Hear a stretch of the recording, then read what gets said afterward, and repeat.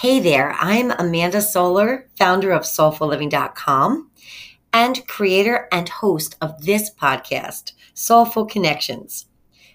This podcast offers a way to connect the dots between the lives we're living and the lives we want to live. You'll get to meet or get to know better people in our community who are willing to share what makes their lives meaningful, what brings them joy, and even how they've overcome obstacles that have been thrown their way. So, find a cozy spot or keep driving and doing what you're doing, and let's connect. Let's talk about connection.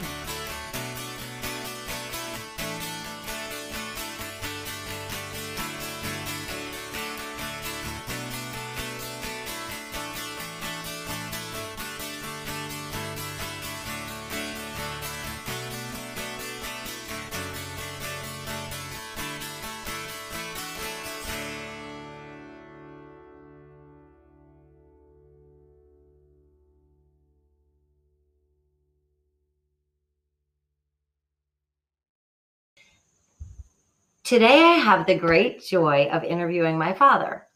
John Sullivan is a married father of three. He attended Villanova University, followed that by attending Temple Law School, served in Army intelligence, worked for the Navy. During his life, got a master's degree in theology. So I could interview my dad every day and never get tired of it. And I could also interview my mom, but she won't let me. But today I'm kind of interested in like the difference between what you expect from life, what life actually is, how you shape your life, how life shapes you. So in any case, welcome, Dad. So pandemic, we're just coming off a pandemic. How was it? Well, the pandemic was ushered in after your mother was hospitalized in an emergency situation. We didn't realize the extent or the horror that it would bring. Our reaction was the failure of the federal government to take the reins and help people was atrocious. Other than that, we tried to follow what the scientists and doctors and medical personnel told us. Mask. When vaccinations were available, we vaccinated, we social distance. Yeah. How was it just being, not able to go to lunch or to do the things that you typically would do? Did that create a challenge? First of all, we were confined by the hospitalizations of your mother. So the pandemic didn't really force us in. Your mother had 4 major surgeries over a 5-month period. And so we were unable to go anywhere anyway. And subsequently, her recovery time also restricted what we did. So the pandemic just continued what we had been experiencing for several months. Right. And how is it now? How are things now? Things now are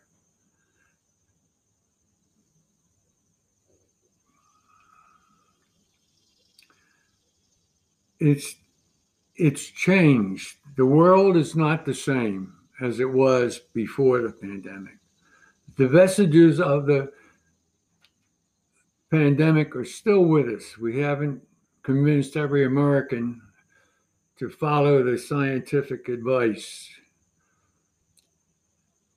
It brings to mind New Zealand.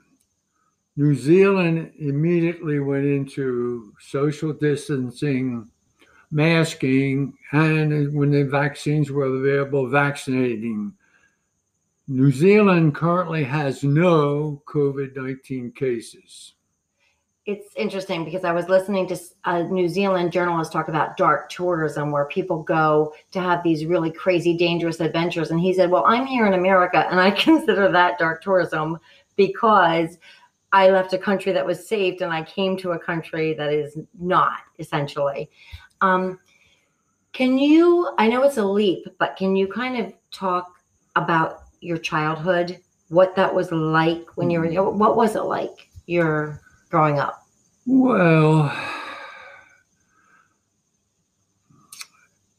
I was born and lived in Southwest Philadelphia for the first 9 years of my life. My father had been a manager of an American store, and he lost his job when they started to expand into supermarkets, and he became a laborer. I was the oldest of 9 children, so we did not have much money or possessions, and our house was never owned. We always rented. When I started school in a parochial school, the first grade was 50 boys in one room and a like number of girls in another room.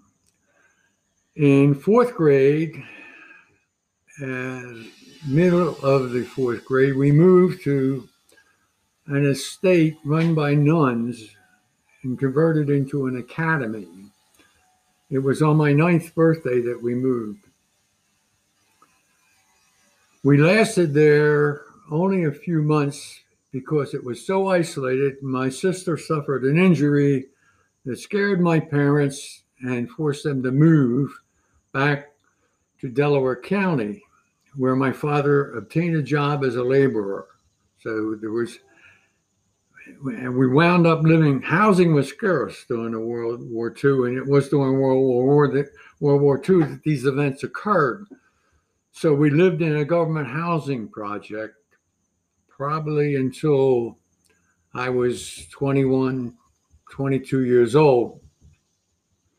And then we moved to a more traditional house. That about accounts for my childhood. Yeah. So what did you expect of your adulthood? So when you were a boy, did you have kind of an expectation, this is when I grow up, this is what's going to happen? Absolutely not, because we were very poor.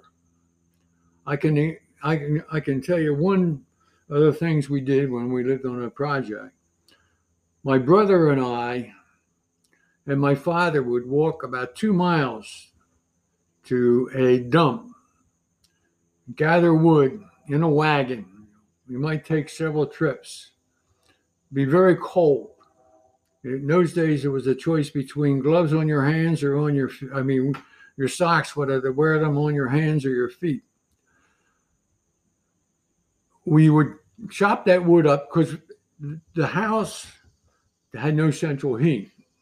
There was a furnace fueled by coal in the living room and a cook stove in the kitchen, one floor. My brother and I would chop up the wood and put it in bushel baskets and sell it for 25 cents a bushel, 5 bushels for $1.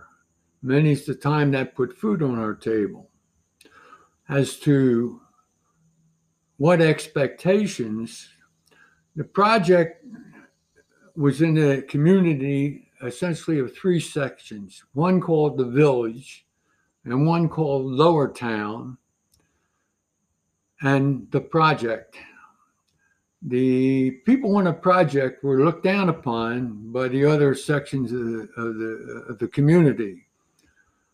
Not everybody on the project was poor, because the problem with housing in World War II was acute.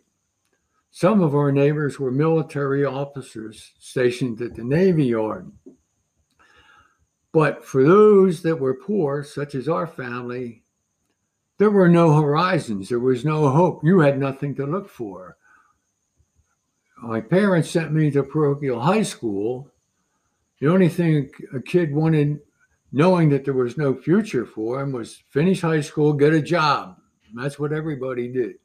So there was no, I want to be this or I want to be that. Interesting. So then when you How did you find yourself at Villanova then, if that was the case? Interesting story. Before I graduated from high school, I was not a good student because I didn't pay attention. I didn't study. If anybody had ADD, it was me. However, in my senior year, after taking several aptitude tests,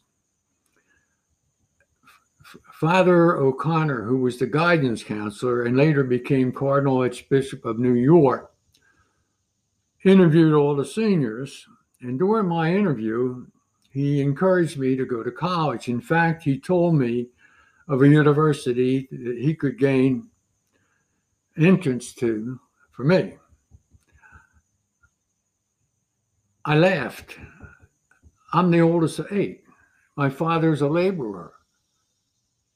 How am I going to go to college? Where is the money coming from? I didn't say this to him, but I thanked him and left. I was 17 when I graduated, unable to get a job, a good paying job, so I went to work in a supermarket. When I turned 18, I went to Sun Ship. They employed me, sent me to ship fitting school for 14 weeks, 3 hours a day, and made me a third-class ship fitter. After several months, and it was a very dangerous job, I was able to get another job in my hometown, Westinghouse Electric, and use the skills that I was taught at Sun Ship at Westinghouse. During the summer of 1954, I was in my cousin's wedding, met a young woman, college student, had a few dates with her. She told me at the end of the summer, "It's been a great summer. I'm going back to college. I think you should too." I went to my mother and I said, "Mom, I want to go to college." My mother looked at me. I went to my mother for everything. My mother looked at me and she said, "Okay, John." No, not John. She always called me Johnny. Never. My dad was John. I was Johnny. "You can live here. You don't need to pay me anything. I'll feed you, but I can't help you." And I said, I don't know what to do. I don't know how to go about it. This is August. And she said, "Go see Father Hub, who was our pastor." I trot over to Father Hub, who tells me, "Go see Father Walsh." Sends me to Father Walsh. I go see Father Walsh. He said, "Where do you want to go?" I said, "Villanova." He said, "I have a contact, Father Burke." So he sends me to see Father Burke.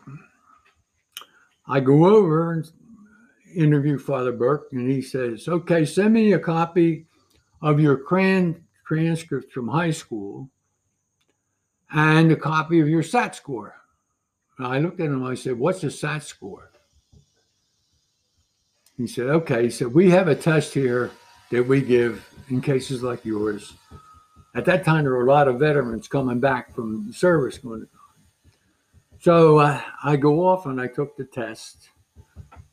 Calls me up, come back, and he looks at me and he says, "I received your high school transcript.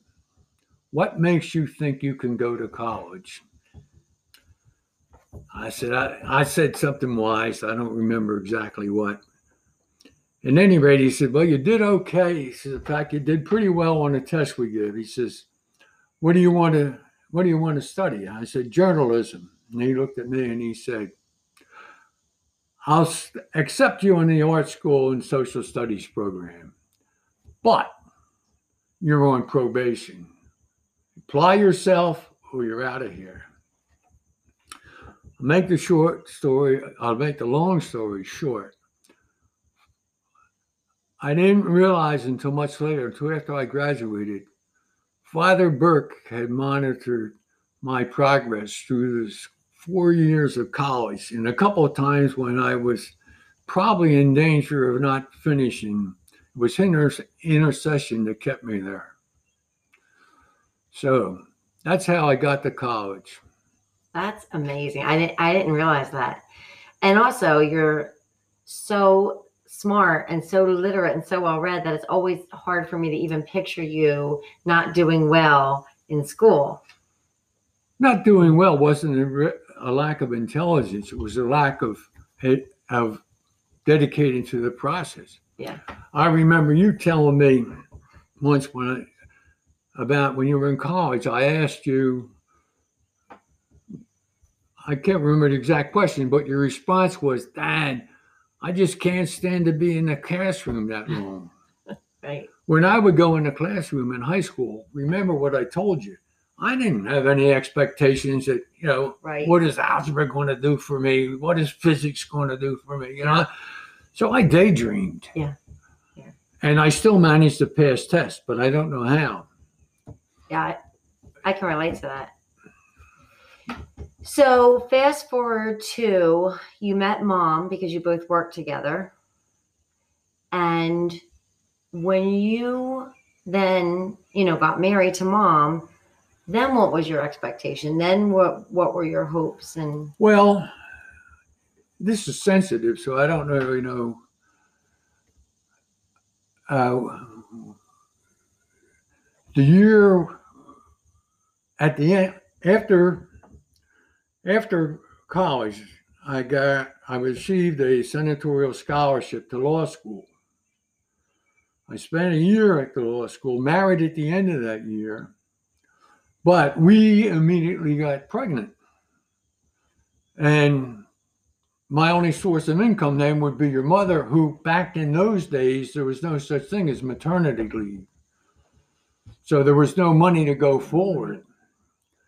So I felt I had also joined the Naval Reserve. When I went to college, I told them that I was going to college, and they put me in something called the Standby Reserve.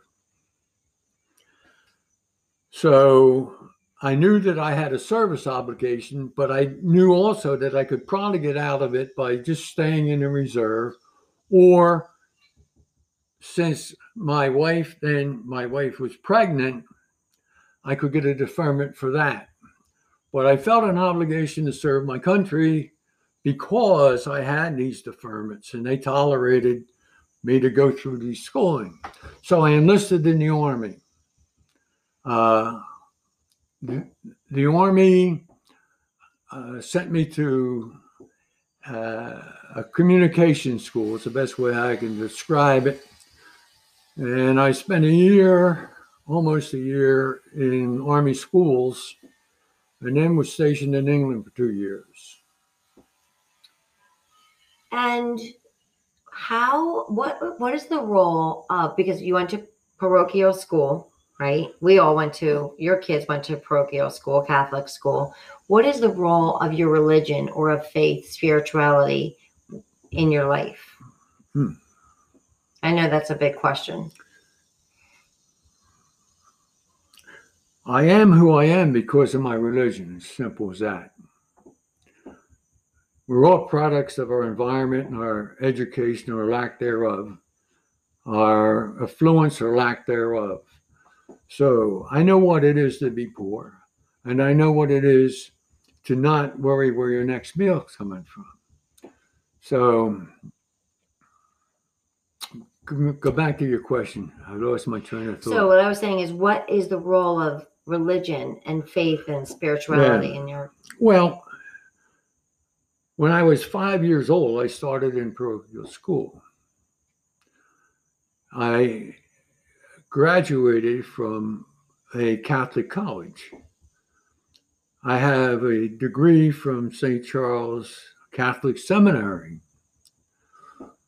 What has changed over life, I think of the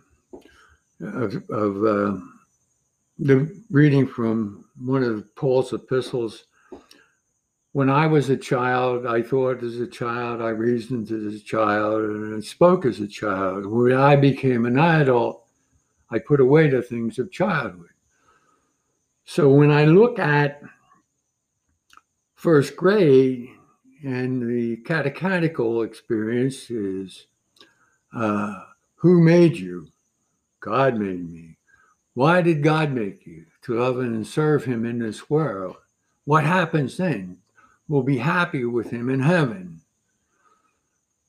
When I got to college and the seminary, years later, people were questioning the simplicity of those catechetical questions and answers. So my curiosity led me to go to the seminary to see what the teachers were learning and why they were teaching it. So I am who I am and whatever I may be because of Catholicism, and most importantly, because Christianity,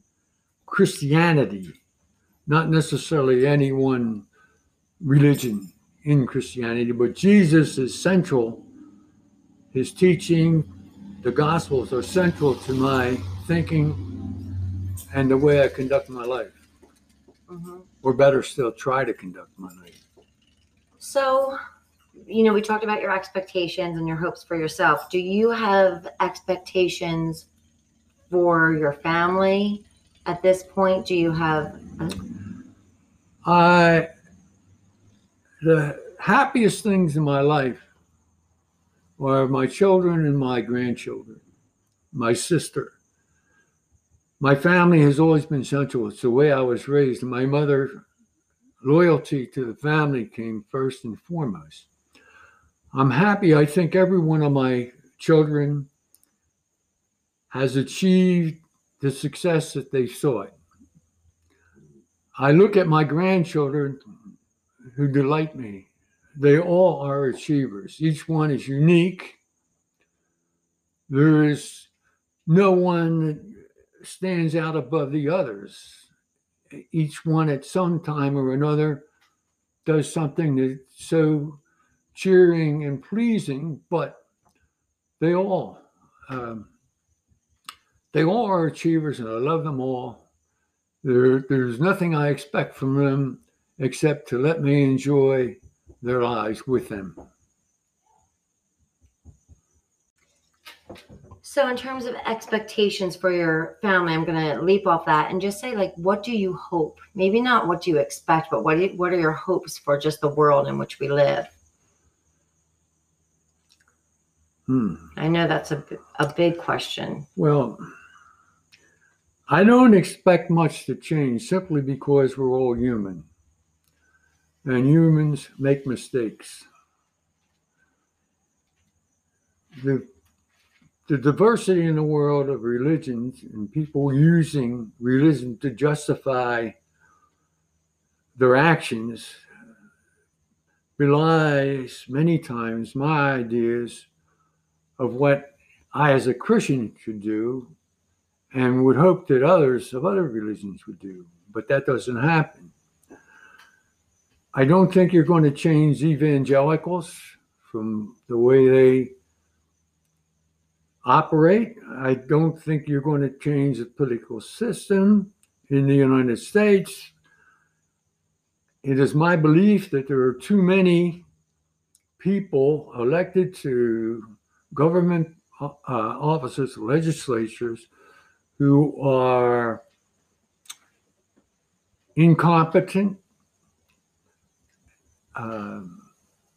lack integrity. Not to say that there aren't intelligent people in the Congress with integrity,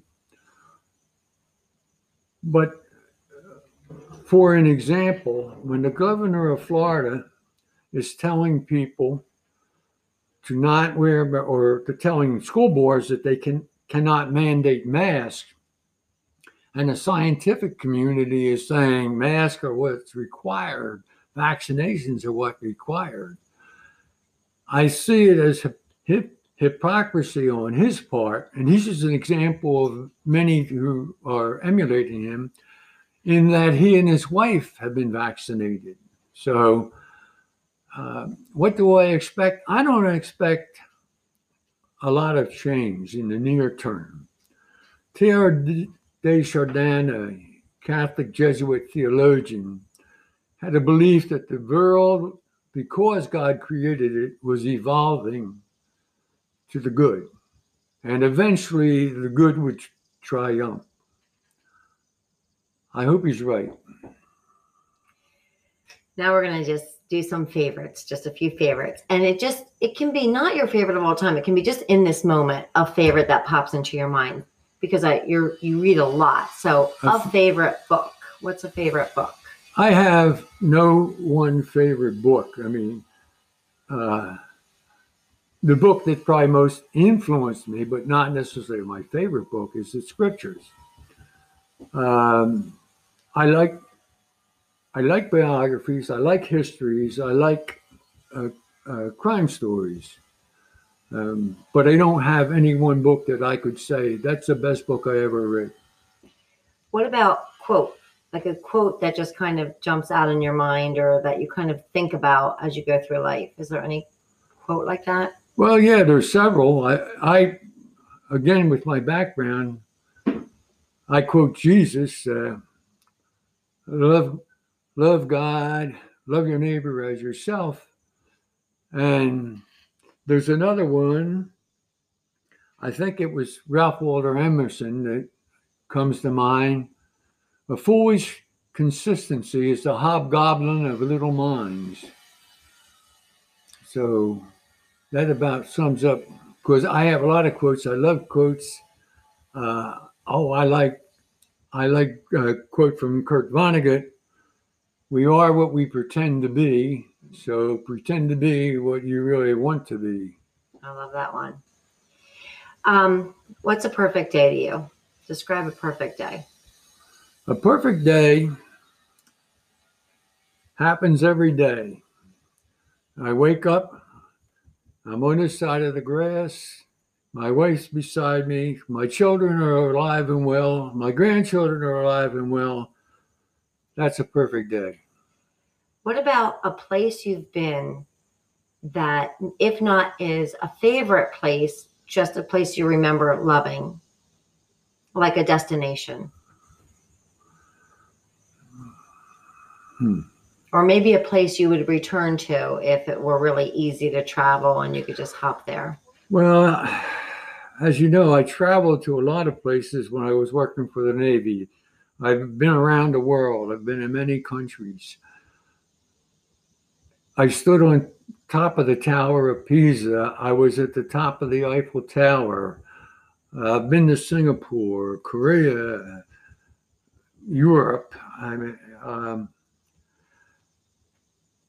two cities that stand out for me are Edinburgh in Scotland for its cleanliness, also Singapore for its cleanliness. Also, what impressed me at Singapore, having read many World War II stories, there's a hotel in Singapore known as the Raffles Hotel. And in it, there's a long bar. In fact, it's called the Long Bar, where the Singapore Sling drink was invented. And the entrance to the bar is up several steps. There's a wide veranda, and there's a bamboo curtain. And when I first went there to enjoy a Singapore Sling, as I viewed the veranda, as I approached it, I could just picture the Japanese soldiers, the conquerors, marching up the steps. And it was just a great experience. I spent about a week in Singapore. What you might not, this is a hard question I'm learning because I've asked a couple of other people. Best advice you were given and worst advice that you were given. Do you have anything that pops into your mind about that? I don't remember any worst advice because, one, I filter advice. So, best advice probably was go to college. And then just last question, what do you wish others either knew or would read or would do? Like if you could say that, if you could give advice, what would that advice be?